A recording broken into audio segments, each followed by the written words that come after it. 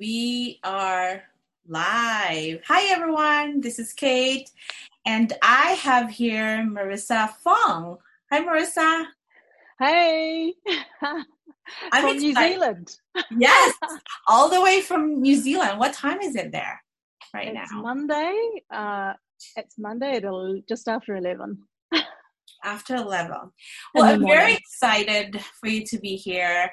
I met you in Portugal. And Yes. I remember we were having dinner with your husband was there. Simon was Yeah, there, yeah, right? yeah, yeah. So I really had a great conversation with you. And so I really appreciate you joining our podcast today. I'm really excited to. I've been listening to your other ones. They're really good. So I Uh, was excited to be invited. Thank you. yeah.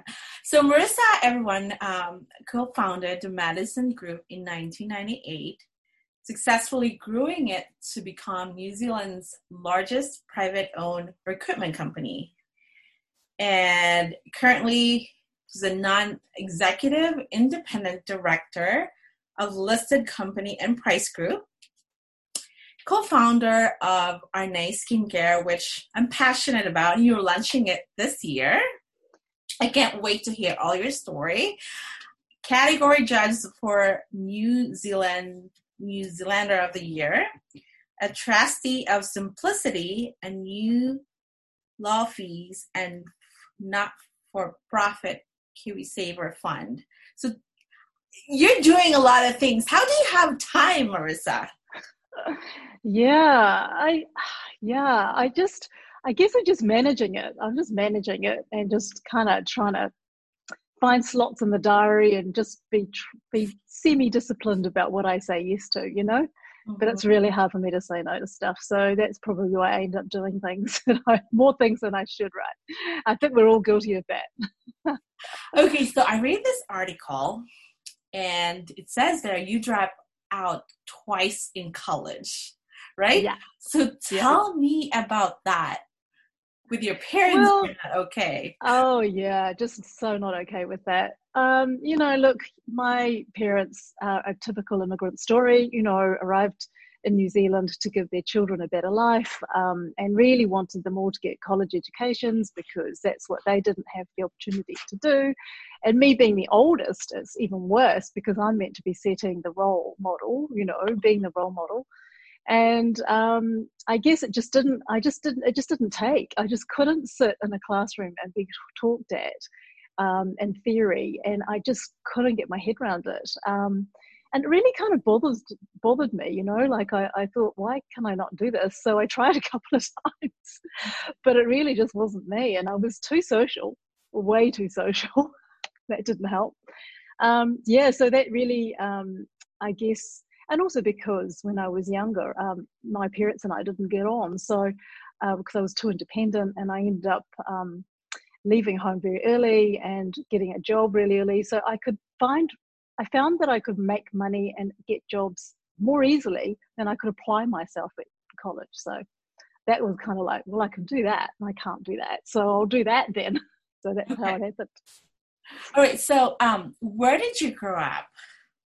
So here's what I say: Mm-hmm. made in Hong Kong, born in New Zealand. So my mother arrived here 7 months pregnant with me.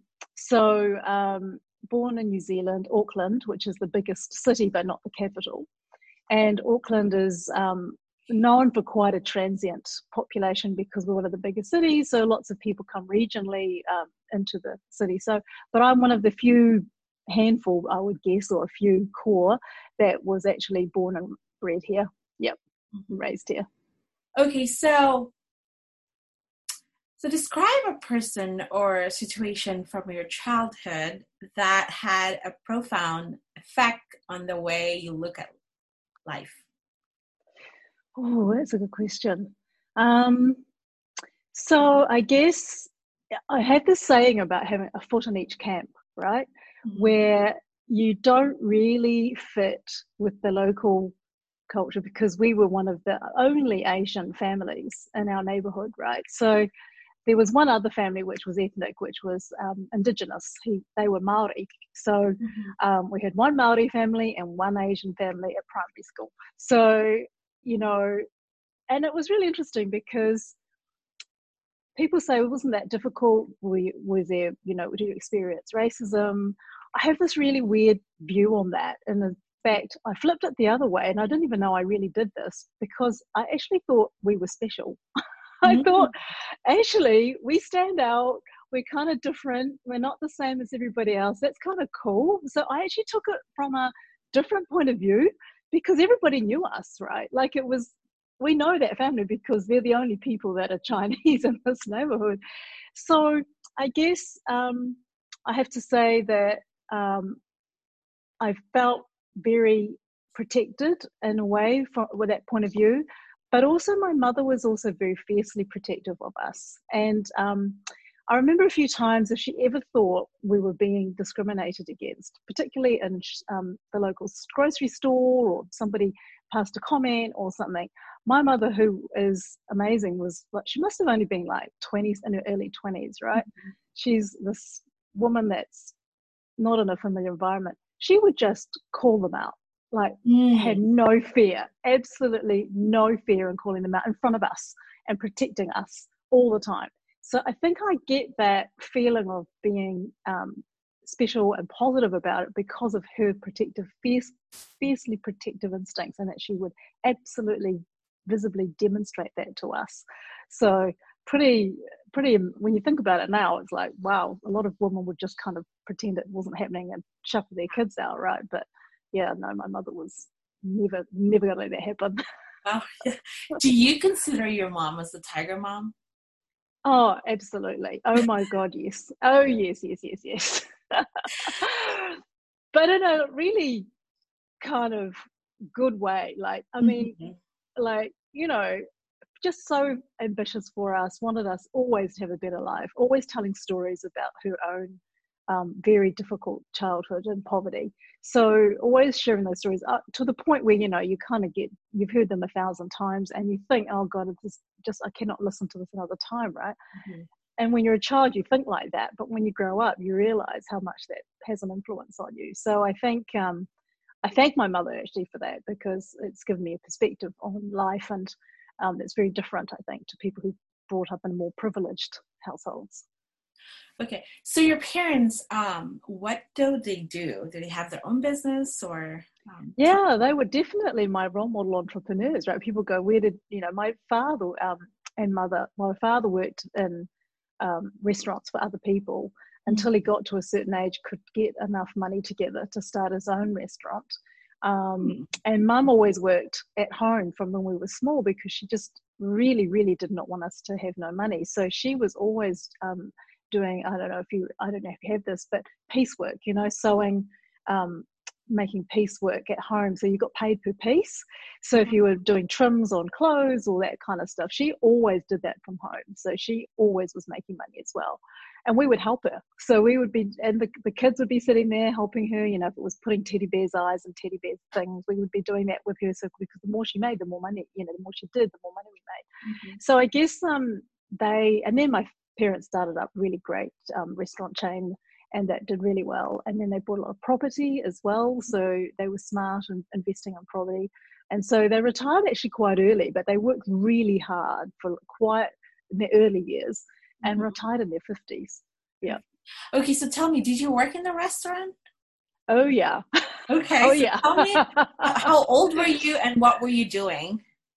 I started around 12 initially, just to pop in on the odd weekend to help my father out on the waitressing side of it, taking orders for takeaway orders, that kind of thing. And then I got a bit older, probably about 14 or so, worked pretty much every weekend in the dining part as the waitress. My brothers would and my sisters would come as well. They would do their own they would be waitressing or taking orders or washing dishes, that kind of stuff. So the whole family pretty much. And then in the school breaks, you know, semester breaks, I would work there reasonably full-time through the week. Right. So, yeah. So your family owned this restaurant. It was one restaurant and they scale it into how many chain? Well, they grew, they had about in the end, well, grow one, sell, get a bigger one, sell it. And then they got to the point where they actually built their own building and made their own restaurant. And that was a really big one. And they had that one for quite a long time. So they were really sort of buy, grow, develop, sell. Develop, grow, sell. So they were exiting these little restaurants and making more money, and getting better and better at it. And scaling them up to make them bigger each time. So they were doing really well. They worked really hard. That's amazing. So is that the reason? Is that contribute to your success? Yeah, I think I heard Daisy was talking about work ethic in one of your previous podcasts, and I think that absolutely is something that I think makes a big difference. Work ethic, just that huge drive to work. I think, in hindsight, even my mother has said maybe it was too far that way, and she had didn't spend as much time with us as she would have liked because she was always out of the house. So she has that regret, but we don't. I look at it and say, well, actually, it taught us to be incredibly independent and self-sufficient. We cooked for ourselves, we did our laundry, you didn't have any kind of privileges like we all worked in the home and in the restaurant. And I think it's that work ethic, that drive to do better, and have that financial security is really big for me. Yep. Okay, so you drop out of college. Tell me what made you, what was that in your head to start your own company? Did you work for someone else beforehand? Yeah, I did work. Yeah, I worked for quite a few people. I didn't really know what my passion was going to be. I really didn't. I knew I loved dealing with people. I knew I was really good with people. So then I kind of fell into marketing and sales. I worked for a record company. I worked for a publishing company. I ended up working for a big corporate as well. And then I ended up I was kind of in between jobs, wondering what to do. And then I went to a recruitment company, and I was looking at this person on the other side thinking, I really like what you do. I wonder if I could do that job, And so I asked her about it, and she was really kind. I still remember she spent an hour with me telling me all about it, what I needed to do, how I could get into the industry. And so then I just started applying for those jobs, and finally got one with a very small company. And we helped grow that company to become quite big, and then he kind of, I don't know, he didn't manage it well, mismanaged the company, and so the company went into liquidation. I had to make all these staff redundant, and I was only 20, I think probably in my late 20s, making people older than me, because I managed them all, having to tell them the doors are shut and I'm having to make you redundant. Sorry, it was really an awful experience.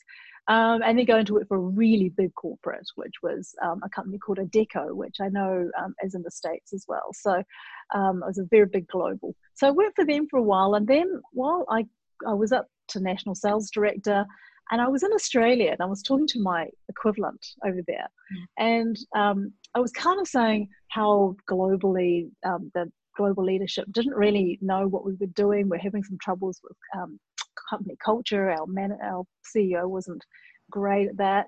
So, and he said, you know what? He said, you do know that the New Zealand total revenue is the rounding up of the decimal point for the global revenues.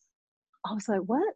He said, you're the rounding up number of the decimal point. So, pretty much told us we were insignificant and really didn't matter, and why would they pay attention to us?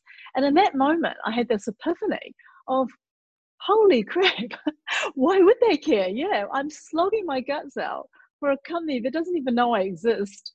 Why would I keep doing that? And so I ended up going out with a woman that I just dearly love. So we co-founded Madison together. And she was 10 years older than me. She was, she'd been in business herself. I'd hired her in as a consultant, and we just got on really well. And we decided, let's just go and do this ourselves. This is just crazy that we're working so hard for people who just don't care, right? So that's what we did. Yeah.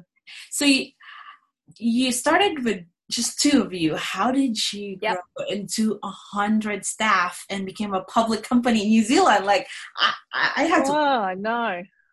Yeah, well, it was weird because I guess this is the thing about having worked for corporates is Mhm. that I still thought like I was working for a corporate. And because I'd been one of the people that went out and pitched for big pieces of business, I knew how to do it, right? I knew how to reply to tenders. I knew how to pitch for big volume pieces of work. And so we just did that. I just thought, I'll just keep doing that. Like, I acted like we were a big company because that's how I'd always been working in a big company. Yeah. Didn't think we could not do it. And so I just started we just started pitching for big pieces of, and we did a lot of work in the call center space. So there were a lot of big volume recruits to set up call centers, and we would win them because I was really good at this bit, Mhm. right? And so then we go, oh, we've won it now. Okay, oops, we better hire some people to actually recruit these staff. And so we go, okay, let's go and hire so and so and hire so and so, and then we just didn't think we could not do it, right? We just said yes and acted like a big company, pitched for these things, and then figured out how to do it afterwards. And because we were experienced, we knew how to do it, so we Yeah. could hire the people and just make it happen, and then we go to the next one and the next one, and before we knew it, we were at 30 people. We're like, wow, how did this happen? Okay, and we were opening new offices around the country, and yeah, just went crazy. Okay, so Marissa, how is it like having a partner? Did it serve you? How is that? Do you have some challenges with? Yeah, it's really interesting. A lot of people have asked me that question about how was it that we were so successful, and I think it was because I do think business is lonely. If you're on your own, it's hard, um, and you and I are part of entrepreneurs organizations, so I think that a lot of people gravitate towards that organization because maybe they want to find like-minded people that they can share their experiences with and share their challenges with. So I think being in a partnership is a bit like that if you have a good partner, right? Mhm. And I have had the good fortune of being in partnerships 3 times now. And so, and I think the reason why they've worked is that we have very much worked out what our values alignment is. Do Mhm. we believe in the same values? Do we believe in the same things? And do we behave and believe in fairness? And honestly, we've never had any issues. We just had so much fun. We were, and sometimes when I'd be like just wound up about something, it was good to have someone else who knew the issue and just say, okay, well, and wasn't so wound up, would just calm me down. And then vice versa, I'd do it for her as well. She'd be like crazy about something and I'd be like, oh yeah, but okay, but think about it like that. And so we just kind of would stabilize each other. So it was kind of really good, but it was fun growing it and sharing the ups and downs. And, when things were just going really terrible or we'd lost some deal or something bad had happened, we could brainstorm it out together, and yeah, it was really good. But I have heard horrible stories about partnerships, and I think maybe that's where people don't know each other well enough, Yeah. and they go into business without knowing each other really well. Yeah. And I think that's where I've made good decisions. I've known these people well before I got into bed with them, so to speak. Yeah. Okay, so you looking at partner, you really make sure you guys are aligned with your culture and values, because that's one of my fear, and that's the reason why I'm very hesitant to having a partner. Yeah, And you're actually one of the few that you just went through and exactly. excel with a partner. It's like, wow, you just made it like it sounds so easy. Well, it's not easy, but I think it's like dating, right? Like, Mhm. before you get married, you go on a lot of dates, so it's kind of the same thing. I think it's just being really clear to see them in every situation, like how do they deal with challenges? How do they deal with problems? How good humored are they? You got to be with someone that um, is either is fun to be with or you enjoy being with. And um, True. if you're not having fun with them, or if you don't share, if one's too intense and is just, you know, it sucks the joy out of life. Well, you got to know that before you get in. And I think hanging out with someone in non-work situations, just seeing what they're like outside of work, all that kind of stuff matters. And I think that's where, because my business partner and I had worked together, I had really seen her in high stress situations. She'd seen me in high stress situations, and then we'd mingle socially. So it's the same thing. Yes. It's just almost going through a long like interview, you know. Yeah. Okay. So you co-founded the Madison Group. When did you sold that to? Well, what happened was we went through the GFC, right? So the GFC was like, we had 100 staff. We were like really pumping, you know, pretty much like what's just happened now. Everything was going really great guns, right? Everything was just booming. And then the GFC happened, and it was a financial collapse, infrastructure collapse globally. So what happened was we were in Australia at the time when it hit, like when the Lehman Brothers thing hit. And we were in Australia on a weekend away incentive trip provided to us by our online job board. And so we were with all these other recruitment leaders as well, because we were the top 20 in Australia and New Zealand, right? So we were there, and it was actually the Packer estate, and he, the super wealthy, like he's like worth billions, right? Mm-hmm. And we were on their estate, and he was meant to join us, and then the world went to hell at the handbasket overnight. And I think he wiped off something like $1 billion off his personal wealth, right? It just disappeared overnight. So he didn't want to join us for drinks after that. He was a little bit depressed, which you can kind of understand. But all these recruitment leaders were sitting there saying, okay, this is going to be really bad. And we were like, oh no, we'll be fine, you know. And we were kind of listening, but not sure. We get back to New Zealand. We're like, what do we do now?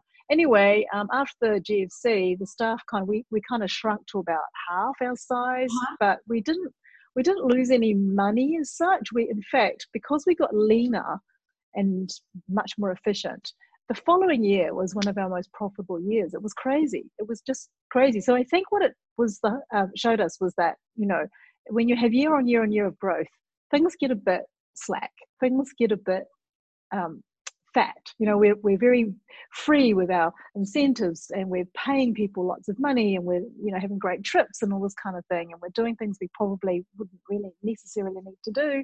And then when things got tight, it was like, wow, we didn't actually need any of that stuff, you know. So then we started looking for a CEO, because we decided we'd been looking for a little while, thinking about what our next steps were, because we were back in growth mode literally a year after the GFC. So as we appointed him, he wrote a little article about what maybe our strategy would be for the business. And there was a little bit of bait put out there about whether or not we were going to be interested in exiting one day. And so we got approached by this big public company that said, oh, we saw that you were appointed this CEO, and you're looking at, you know, what your plans might be. We're interested in talking to you. So then they came to us with different various proposals, which we kept sort of saying no to, because we were doing really well and we didn't need to sell. And I think that's the best space to be in, because you're really being courted and you really don't need to sell. So the offer just got bigger and bigger and bigger until it got to the point where we were like, oh, okay, now it's getting really ridiculous now. We just have to kind of go, really, we probably want to start thinking about this now, seriously. And so we put up a number there, and then they finally met the number, and then that was the deal done. It was insane. That's amazing. So what's your typical day like now? Yeah, this is the funny thing. Post-sale, it was really interesting trying to find structure in my life. When you've got a business, you're really driven by the activity of the business, right? You've got to get up, you've got to get there. I found it really hard, actually, because suddenly I was just almost cut adrift, right? And then you're out there you don't want to be aimless, so you throw yourself into things. So that next 2 years, I was just so used to everything, because I felt like I needed really lots of activity to fill this void. Yeah. And I made some mistakes, you know. I really did some things I shouldn't have done, and because I was just saying yes to things, and I really wasn't being very intentional about it, what I was saying yes to, even though people were advising me, they told you not to do anything for a year and just to sit on my hands. Well, that was just really hard advice to take, because I was so not used to that. So I was doing things, and then, so now, a few years on, I really am much more careful about what I say yes to now. So I get up, it's pretty much try and exercise, get up at a reasonable time, exercise, you know, then deal with sort of core things I look at in the morning is just checking financials, like, you know, I have a investment portfolio, I look at my bank details, make sure I pay bills, whatever, and then get into the what is the most important thing to get done today? The one thing, right? The one thing. There's a book called The One Thing, right? So what is the one thing? So then I have to really try and focus, because if I don't do that, then it's really amazing how the day can just get away on you doing things that really are not important. So that's really important for me to just get on that. And that, yeah, it's so hard. Like, I feel like we have so much time now, like you said, like, what I'm gonna do, I don't want to waste this time. Like, you can't just relax on not doing, because we're just used to like pounding sand like every day, right? But I kind of like it this though, because we have a little bit of break and just do whatever we want to do. Yeah, and I think we can be too hard on ourselves when we're working. I think I was really always feeling like I had to be incredibly productive all the time and all this kind of thing, and really busy, and that work ethic thing was always kicking in. So I never want to go back to doing that. I never want to do nothing, but never want to go back to that thing where actually there isn't that balance. And I think what I found for myself was when I was in the height of the activity of growing the business, I don't think health-wise I was that great. I was quite stressed, and and I always felt like I was very heavy. Felt very heavy all the time. And so I think now, understanding, I think maybe this is a great reset opportunity for people to say, okay, when I go back into the world again, when the world comes back to rights, do I want my life to be the way it was before? And so I've had this opportunity to do that over the last few years, right? But it's almost like the world has given everyone the chance to do that over the next few weeks, to really go, what's really important? I'm loving cooking every night. I'm loving that. I used to do that a lot before when I was younger, and then we, got busier, and then we were going out a lot to dinner. We were getting a lot of delivery food. Now I'm like, actually, I've just rediscovered this joy of cooking again, And so one of the things that I think when I come out of this is that I probably will start cooking more often, than I had been, That's so little things like that. Yeah. So, Marissa, what was one of your deepest motivation in life? It used to be financial security. I was really, really driven by always having enough money in the bank, and I still suffer from that a little bit every now and then. So I'm very careful to be not too worried about, and so therefore sometimes I can be a bit risk averse. I don't want to invest in a property, or I don't want to do this because it might be too much money and this kind of thing.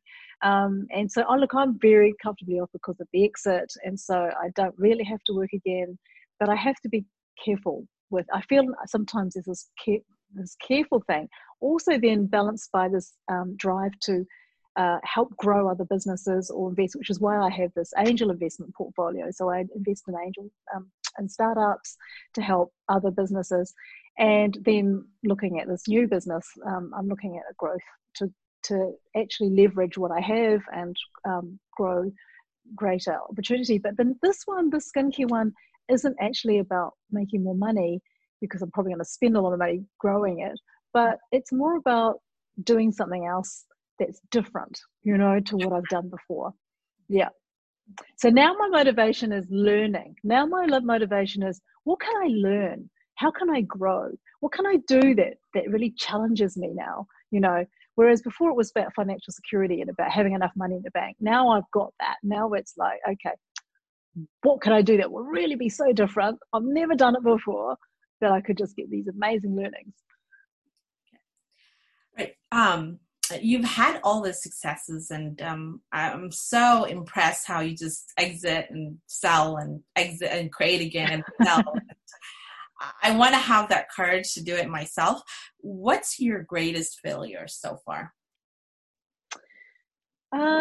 Greatest failure, probably. As I said, when I first came out of the business, I was just so worried about not keeping in touch with what was relevant in the world. When you're in the business world, you feel very relevant and you feel quite needed in your business, right?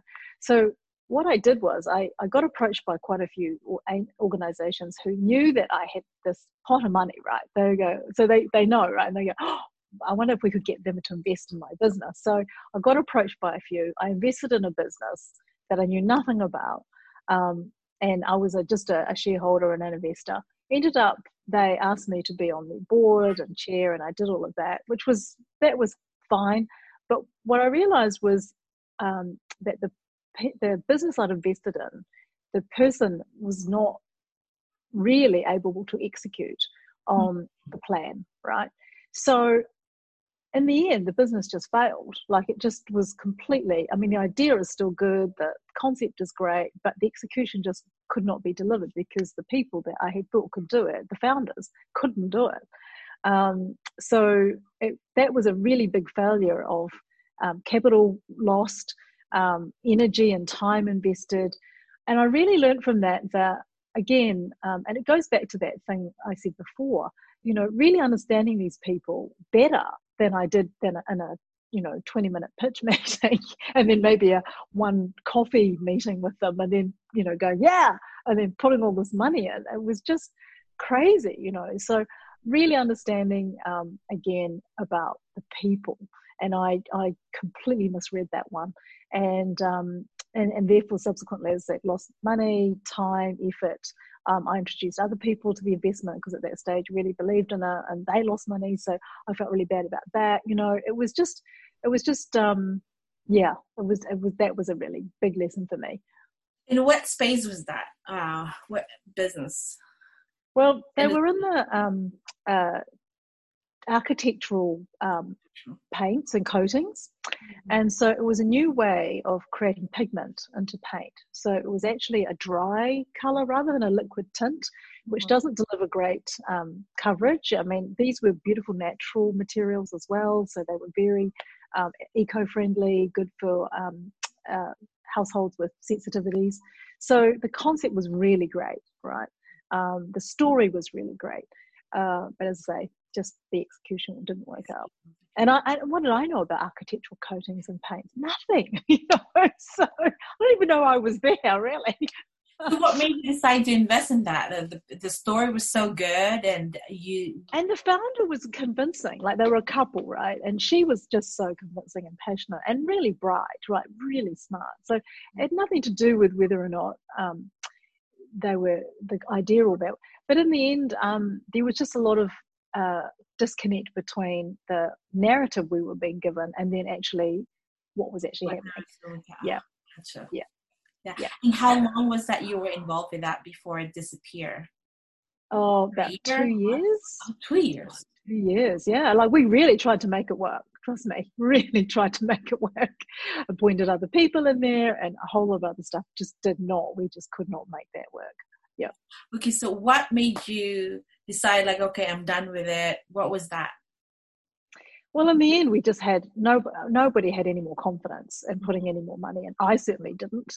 And so at that point, the company just ran out of money. So it was a pretty easy decision to just say, and then somebody came along and said, well, I'll give you, $1, 1 and 5, and so bought it for 20% basically. So we were all diluted, and then it's still struggling. Yep. I love how you're fully move on to that one. It sounds like you put a lot of time and money and effort into making it happen. Yeah. Yeah. So it was a big lesson. So what are you going to be looking after for your next investment now? I know you really, what did you learn from it? I know you mentioned that you really need to get to know the founder. And so I really now I'm a lot more. So people say when you're looking at angel investing, they say, oh, if you've got a B grade idea, but you've got an A grade execution team, that's the best, you're better to do that than have an A grade idea and a B grade execution team, right? B grade founders or whatever. I'm like, you know what? You got to have an A and an A. Yeah. There's no B or A. There's A and A. So you've got to have a really good idea, and you have got to have a really great execution team. Like, the founders have just got to be A grade, totally an A team. So I try and meet them. I look at their idea. I think, is it an iteration of something that already exists and it's accepted, rather than a groundbreaking new thing that no one's ever done before. So that's kind of the test, the litmus test. And do I believe that they can do it? So to be fair, out of all my other investments, they are all tracking really well. So I've had one good exit. Yeah, one good exit where I, almost quadrupled my money, my original seed investment, I think more than that actually. And then a couple of others on their way to really good exits, probably another one that's a couple of that were startups that are now cash flow positive. So although I've had one really big failure, all the others are actually looking pretty good actually. So I feel a bit better about it than I did about the others. So yeah.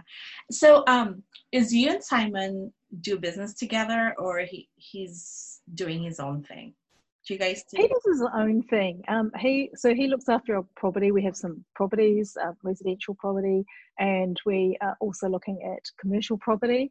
So just prior to all this happening, actually, I was looking to buy commercial industrial property in New Zealand, and I'd gone and looked at a few things, and then the world just turned like this, right? I mean, upside down, and now it's like, oh, I'm so glad I didn't back then, because I put in an offer and one thing, and that I got outbid by somebody else. It was the circumstances of things I didn't get it, and now I'm just like so kind of almost grateful that didn't happen, because who knows what would have been, whether those tenants could have paid that rent or what, Yeah. So between us, we kind of look after. We're kind of like we're semi-retired. We kind of work from home. He does his thing. We hang out, walk the dog. Wonderful. Moan about our teenage daughter. Does she ever leave her room? Will she come down and see us today? It's that kind of thing. But yeah, no, we've been together a long, long time. So we're like a pair of comfortable old shoes together. So, what scares you the most about this current situation? Yeah, I've been listening to a lot of podcasts and I listened to Ray Dalio, and I was listening to Christiana, I can't remember her last name, the chair of IMF.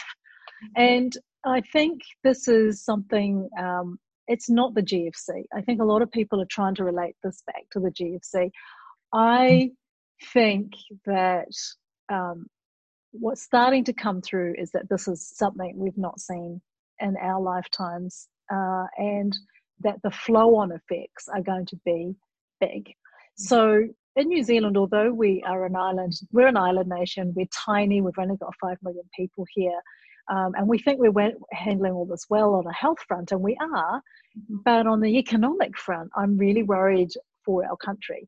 So we produce far more than we can consume. So we have to export just about everything to make any money, right? Yeah. And when you think, and luckily a lot of it is primary produce, so people will want food, right? So hopefully that'll keep us through. But consumer goods, hospitality, retail, that's just, and I think supply chains are going to be disrupted, I just think that it's going to be an interesting next 3 years. I don't think this is a 1 year thing. I don't think by the end of the year we're going to be right. We're just not. If you look at unemployment and what's going to happen in the US, they're talking 30%, 20 to 30%. I think we'll get into at least 10 to 15%, maybe 20 in New Zealand.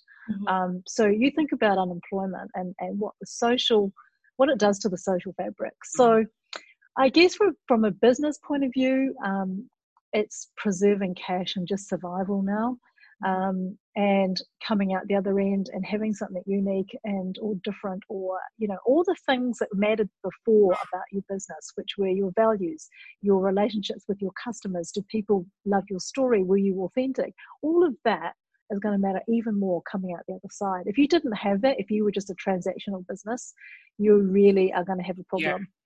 Yeah.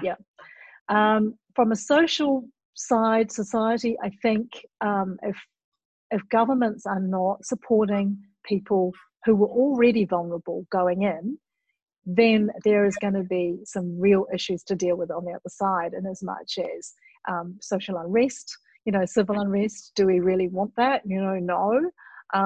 So people are already talking about the universal basic income. I don't know if that's the answer, but definitely I think there'll be a lot more social support needed. And so therefore we're looking at countries being indebted for a long time. So yeah, I think this has got the feeling of, people talk about whether it's a V-shaped recovery or a U-shaped recovery or an L-shaped recovery. I think it's going to be a really long U like that. I think we're going to be like this. It's not going to be like that. It's going to be like, and I don't think it'll be an L. We will get back there because there's so much stimulus being provided, but I do think it's going to be a very long bottom U. Yeah. That's, I think you got about right that. Like, I think it would be a 3-year effect. I mean, it's kind of scary. I'm in hospitality industry and kind of like, oh my God, this is going to be, it's going to take a long before people will be comfortable into traveling. We were just, with the rise of Instagram, everyone wants to be there in and out. And now we're into this. It's scary. So yeah, I guess, and every country will probably be a little bit different, right? Mm-hmm. Like if your country was managed it really well on a health perspective, and you've got really good tech, and you can bring people internationally into your borders, and you're confident that you can track and trace them, and that they're going to be okay, that you're letting people in, then maybe that's okay. But I think that's a year away at least for most countries, right? So maybe in this 2021, we go back to traveling to some countries that we know have eliminated or have it under control. We might think, oh yeah, so it's going to be interesting. It's going to be interesting. We don't know. So, Marissa, what's something you'd even do if you never made any money? What would I do if I'd never made any money? Or what was something that you would do even if you never made any money? Oh, this is going to sound really crazy. Like, okay, so I have this thing about that I think there is this group of women out there, because I'm older, right? I'm getting into that older age group, and I've always loved makeup and beauty and looking after my, skin, knowing how to apply it and all that kind of stuff. But there's this whole group of women that never grew up with it, right? Mm-hmm. And they're getting to a sort of demographic now that is like really still care, but they don't know even where to start. And they're probably in their 40s or 50s, they're not comfortable going to the local counter where there's that 20-year-old who's going to, so I really had this idea, and I kind of mentioned to a couple of friends of mine. They're like, yeah, you should do it, about doing makeup for older women, right? Like, how do you, as an old woman, not want to look like those painted up, 20-something-year-olds with all the, crikey, Morphe palettes and all that kind of thing, but you still want to look good, but naturally good. Like, you still want, so I feel like there's this kind of space that I'd love if I could had the talent to do this kind of video tutorials and say, you know what I mean?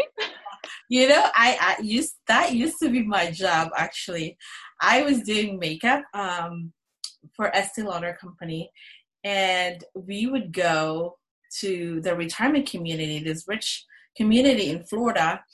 And I remember when I first did the makeup, and I don't really know how to do it, because when it's mature skin, your brow is not the same as the young different. So, like, so different. You really have to pull it and then you blend it, right? And I feel bad for the first person that did makeup because I don't know how to do it. It's funny that when they say that.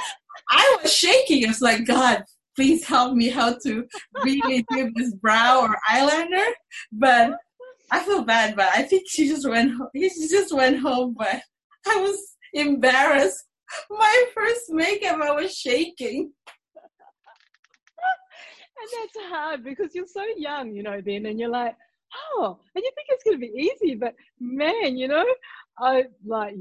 need a lot of talent. Yeah, because by the time the skin drops, the brow doesn't match. So you really have to pull it and make it even.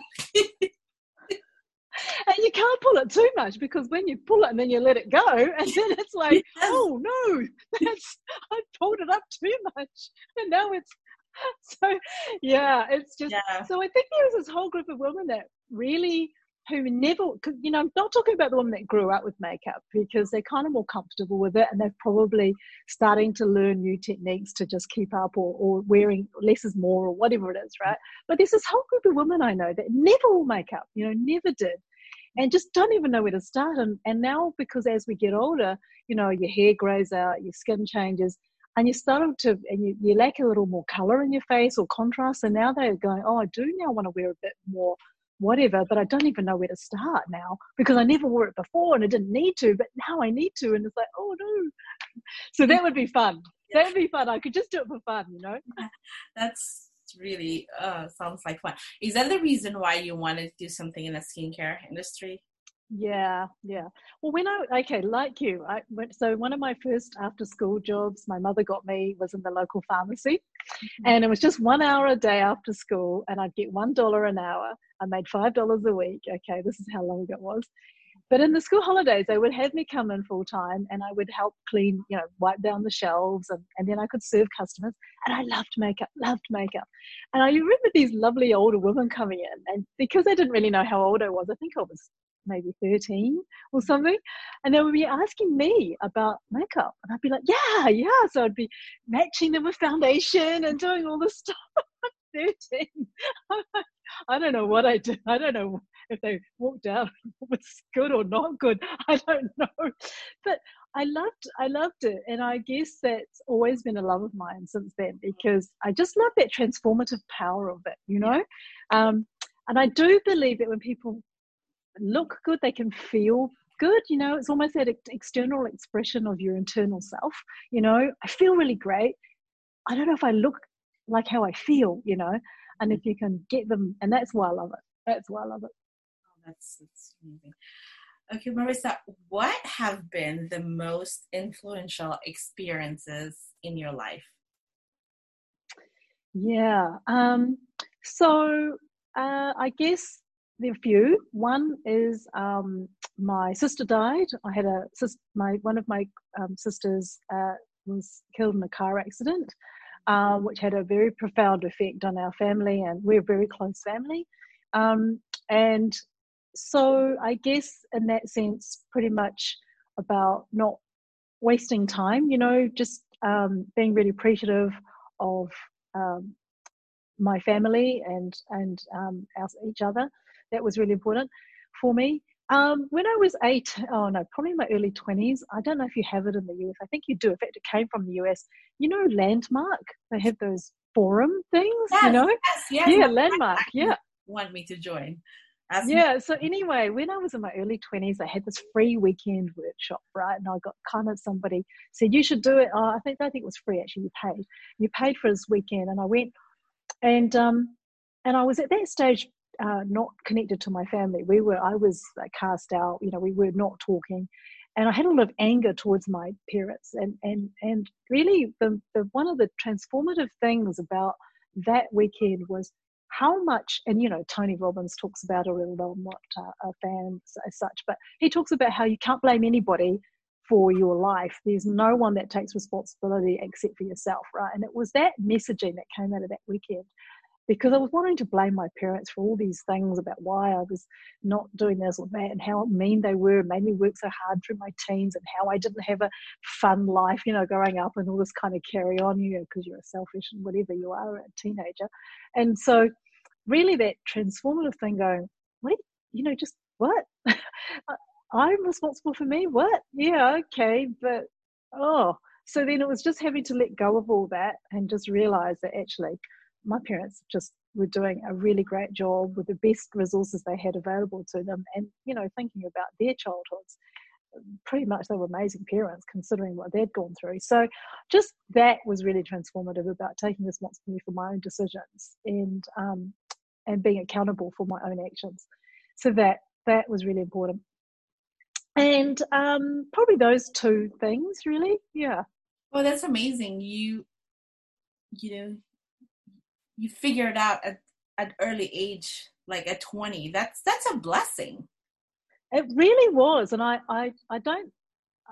come back to that all the time, because I don't think some people take a long time to get there. I hadn't realized actually how that was something that I just understood and was just a part of me from then on. But a lot of people still carry this kind of baggage of, of who they could look externally to why their life hasn't turned out the way that they'd hoped, but I think entrepreneurs, we typically do a little more self-examination, maybe because we've had failures and we want to grow. Typically, I think entrepreneurs are very growth oriented.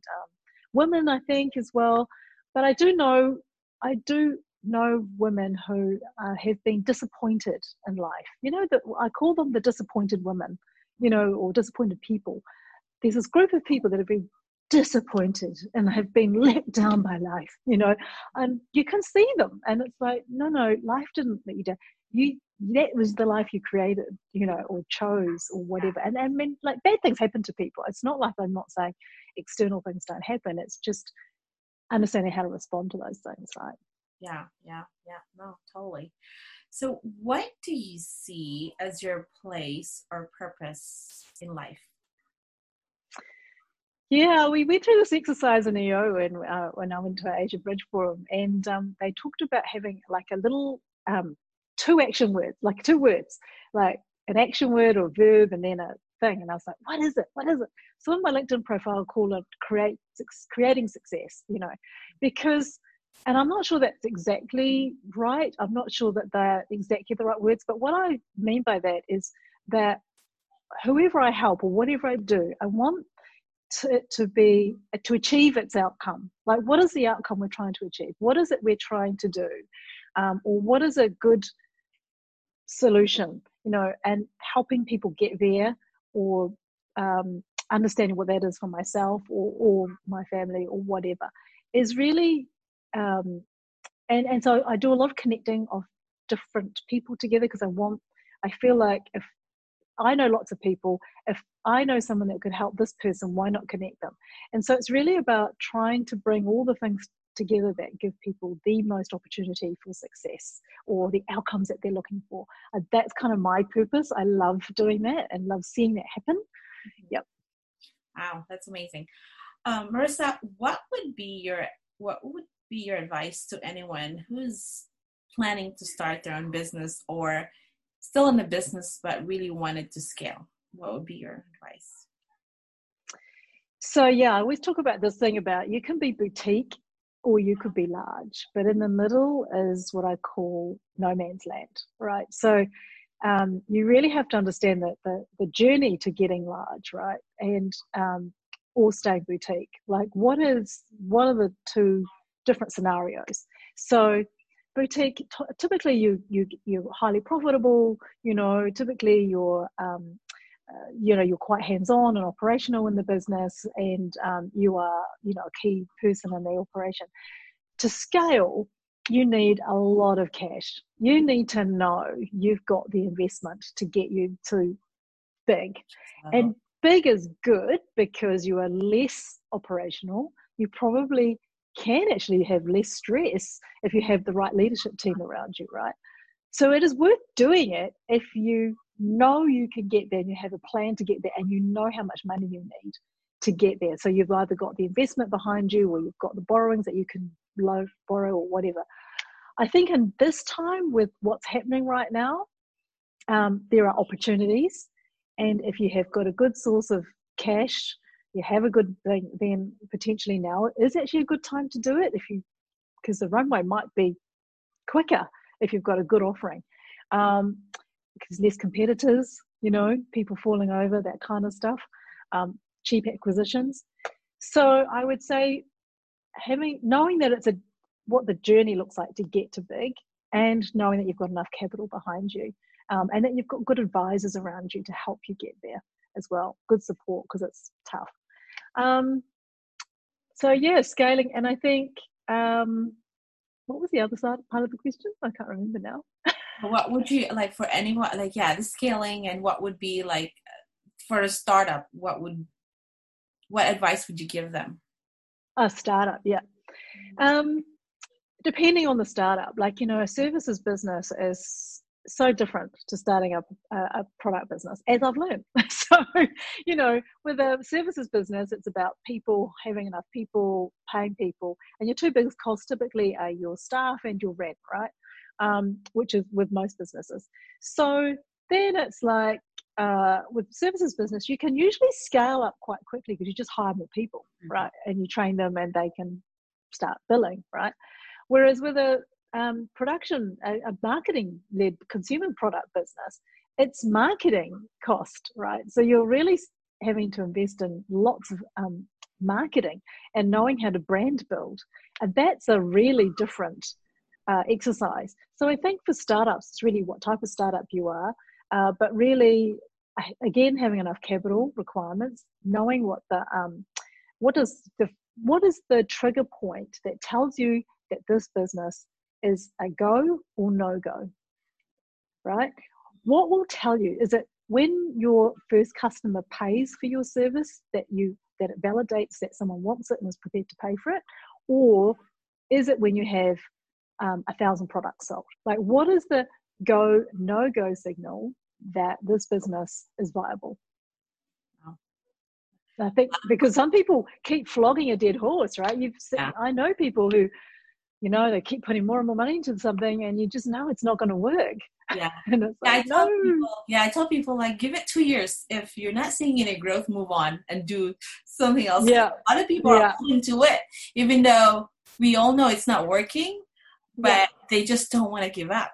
Yeah. And that phrase called sunk cost, where you've sunk so much into it that you just keep thinking, if I just put a bit more in, it'll be right, it'll be successful. And no, it's a sunk cost, walk away before you put good money after bad. A lot of great wisdom there. How do you want to be remembered? Oh, yeah.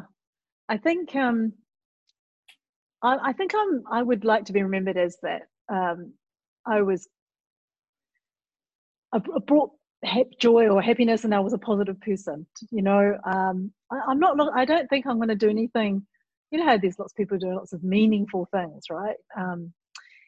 I guess I would like that I have somehow helped people on their journey of entrepreneurship, and that I was generous with my time and resources, and that I was present for people and engaged with people, and particularly with my family, like particularly with my daughter, and that she feels that she's well supported and that she is well loved, and I guess that's it. Well, Marissa, thank you so much for your time. I enjoyed talking to you. This is, this gives me more time to get to know you. I know the last time we were chatting that was short, like it was in a dinner in Portugal. I enjoyed that time. And so I appreciate you spending this time and getting in the show. I had so much fun talking to somebody outside my isolation bubble. So it was great for me too. Yeah. So Marissa, where can they find you? Your website, your handle? So we have a website, but we haven't launched it yet. So which is arneskincare.com. We also have a Facebook page, but probably the easiest thing is just to find me under Marissa, my dog, Marissa Fong, on Facebook, and Instagram is Marissa_B_Fong. Yes. So yeah. All right. Thank you so much, and stay safe. Bye. You too. Bye. Have a good day. Bye. Bye.